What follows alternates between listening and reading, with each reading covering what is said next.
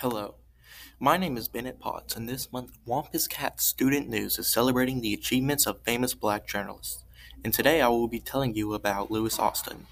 He was born in 1898 in Enfield, North Carolina. And while he grew up, he was in a world full of racial discrimination.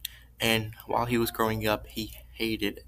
And he wanted to fight for equality. His father had advised him to stand up for himself and fight for what he believes in, and that is what Lewis did. For he used the power of the press to push for equal rights of all when he started working for the Standard Advisors, now known as the Carolina Times, in 1921.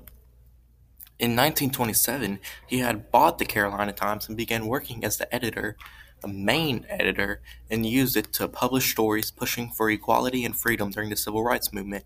The Carolina Times helped push for change in a discriminated world and for the equality of African Americans.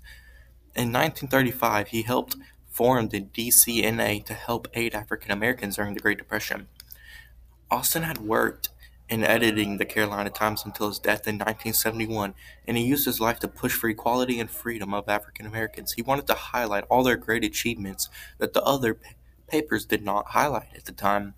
His legacy won't be forgotten as he worked a crucial role in the Civil Rights Movement and lived an amazing life helping others. And Lewis, his all he's done can be seen today as he played crucial roles in the time in helping with the civil rights movement and equality throughout the time.